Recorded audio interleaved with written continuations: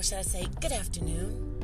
This is Sweet Lady T, and you're listening to Tidbits with Sweet Lady T. It's right around the 2:20-ish hour in Louisville, Kentucky, where I am so proudly and happily saying that the snow came and went. Yes, it's almost gone. It was purty. It was purty. And you ever hear that expression, pure as the driven snow? You know what? The snow is only pure when it's coming down. When it gets down to the ground, it has been subjected to all the impurities in our air. So I remember at one time, maybe you can recall, that we used to actually make ice cream out of snow. That's how clean the air was at one time in this world. Now, when you hear clean as the driven snow, they should add, before it hits touchdown. That's my tidbit for today. We all strive to be as pure as the driven snow. As far as when we become saved, we want to change our lives.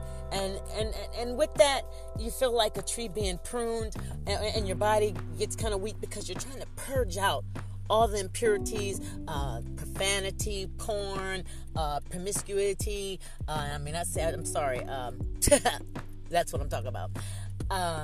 Just things that your proper diction.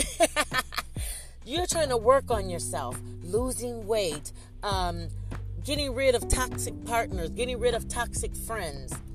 So don't beat yourself up if it doesn't work right away, because it didn't happen overnight.